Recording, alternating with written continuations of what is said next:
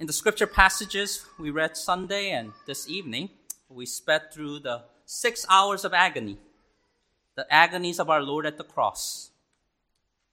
And as we just saw at around 3 p.m., Christ breathed his last, bowed his head, gave up his spirit.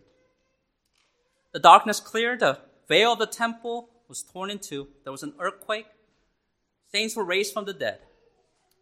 The centurion professed his faith. The crowds beat their breasts and returned home. And the followers of Jesus stood frozen. What now, they must have thought. Meanwhile, the enemies were not just sitting there, the enemies of Jesus. They were proactive. The sun was about to set, the preparation day or the eve of Sabbaths coming to a rapid close. They didn't want the bodies on the cross remaining suspended on such an important holiday. In fact, the law itself required their removal.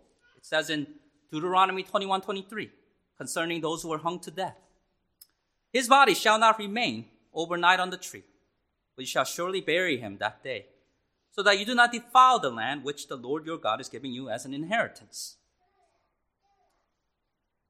I like Charles Spurgeon's comment on this, quote, their consciences were not wounded by the murder of Jesus, but they were greatly moved by the fear of ceremonial pollution. Religious scruples may live in a dead conscience. So these Jews asked Pilate that the legs of the three crucified be broken. And here's some background on this brutal practice.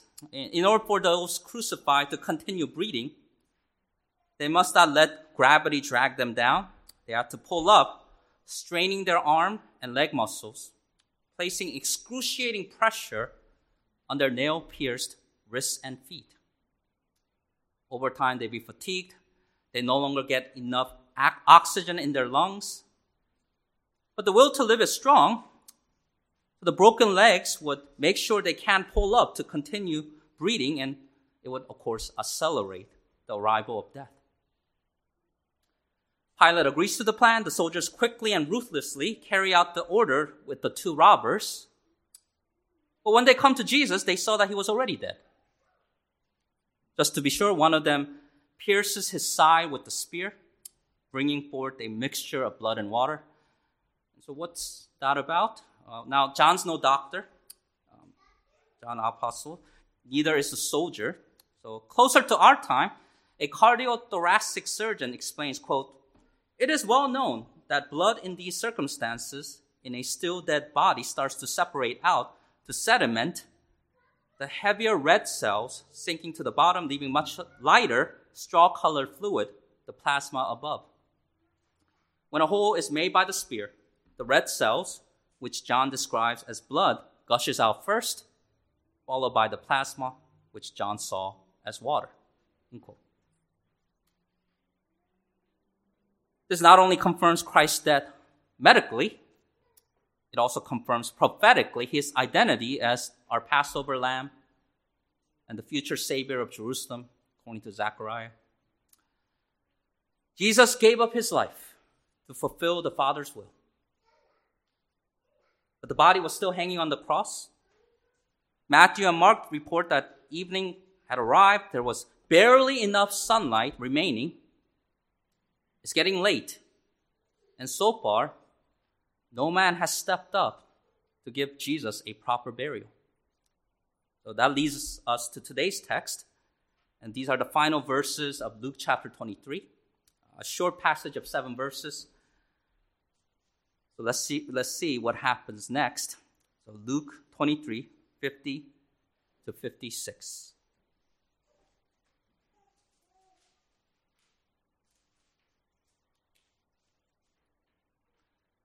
Now behold, there was a man named Joseph, a council member, a good and just man. He had not consented to their decision and deed. He was from Arimathea, a city of the Jews, who himself was also waiting for the kingdom of God. This man went to Pilate and asked for the body of Jesus. Then he took it down, wrapped it in linen, and laid it in a tomb that was hewn out of the rock, where no one had ever lain before. That day was the preparation, and the Sabbath drew near. And the woman who had come with him from Galilee followed after, and they observed the tomb and how his body was laid. Then they returned and prepared spices and fragrant oils, and they rested on the Sabbath according to the commandment. So Lord willing, on Sunday, we'll talk more about the women. Tonight, I would like for us to focus on Joseph of Arimathea. We'll talk about his story, his purpose, and his example. First, here's the story of Joseph. I just want to say, there was a poor Joseph on the day of Christ's birth. There's a rich Joseph on the day of Christ's death. This one's from a city named Arimathea, a city of the Jews, Luke says. Some believe it's Ramathaim Zophim, the birthplace of Prophet Samuel. Perhaps it's too obscure by this time. But the place name was useful attached to Joseph, a common name, to distinguish him from others in the early church with the same name. But Joseph of Arimathea is unique in various other ways.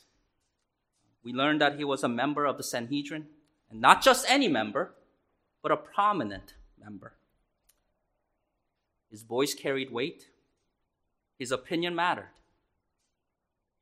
But this is the same council that condemned Jesus overnight and in the morning. What was Joseph doing? Was he even there? We have no record of him speaking against the injustice. We do know he had not consented to their wicked decision and deed. We also gather from the Gospels that he is saved. He is described as just. That same word was used by the centurion just hours ago in Luke 23:47 to describe the innocence of Jesus. Of course, as John MacArthur says, Jesus is righteous by nature. Joseph was righteous by grace. Joseph's just because he's justified by faith in Christ. He's good only because he's a disciple of Jesus. He's born again by the Spirit, waiting for the kingdom of God. So much potential in Joseph. But we do find in John 19:38, Joseph was a disciple of Jesus, but secretly, for fear of the Jews. That phrase, for fear of the Jews, is interesting. We read how this fear kept many silent in the Jewish community.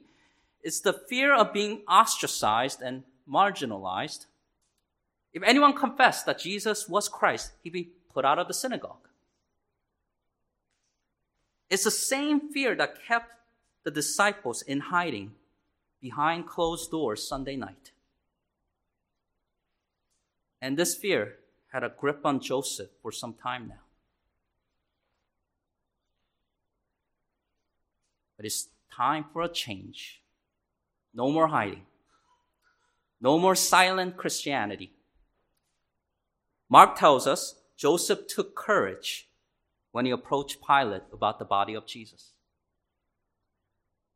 Finally, he's free of that snare, that fear of man. His colleagues, refused to enter the praetorium lest they be defiled and not eat the Passover. But Joseph chose Christ, the better, the true Passover. His converts, no longer covert. It's a better late than never faith, but it's faith nonetheless. And it still had an effect. In fact, Joseph's faith inspired Nicodemus, who at first came to Jesus by night, but now appears to be in the light, born again. To say there was a graveyard shift in their faith. After obtaining Pilate's approval, the two go and prepare the corpse for burial. Joseph took the lead and brought down the body. He wrapped it in strips of linen with an abundance of spices of myrrh and aloe. They were careful to follow the custom of Jews, but time was running out. Providentially, Joseph's very own tomb was nearby in a garden. It was a new tomb hewn out of a rock in which no one had yet been laid They rolled a large stone against the door while Mary Magdalene and another Mary, the mother of Joseph, watched. They planned to come back after the Sabbath to follow up on the work of these two men. So that's Joseph's story. Now let's talk about Joseph's purpose. We see how the sovereign Lord used his initiative and his donation to fulfill the prophecy of Isaiah 53, 8-9. It says there, he was taken from prison, talk about Christ, and from judgment, and who will declare his generation? For he was cut off from the land of the living. For the transgressions of my people he was stricken. And they made his grave with the wicked, but with the rich at his death, because he had done no violence, nor was any deceit in his mouth. Simply put, God used Joseph for this purpose, to honor Christ in his burial. The cross of Jesus will communicate that he's cursed. The tomb of Jesus will communicate that he's blessed. These two truths converge, come together in the good news, the gospel. Let's remind ourselves of the salvation message. The curse of the law rightly belongs to us. Jesus carried our sins to the cross. We're guilty of rebellion, wickedness, blasphemy, deception, lust, and hate. All that we contribute to the story of redemption is failure, weakness, and cowardice. We're not the heroes. We're the ones in need of God's rescue.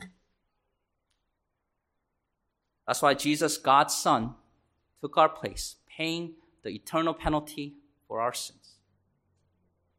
He lived a perfect life. He died a perfect death. So it's only appropriate that he gets a proper burial. He rose again from the dead, proved himself to be alive. He'll return someday to judge all mankind. Until then, it's on all of us to repent, turn from sin, turn to Jesus, and trust in him. Saved by grace alone, through faith alone, in Christ alone. So now that we discussed the story of Joseph and his purpose as it relates to the gospel, finally, let's think about the example of Joseph. Now, we're like him in many ways. Relative to many in the world today, most of us enjoy the privilege of material blessings.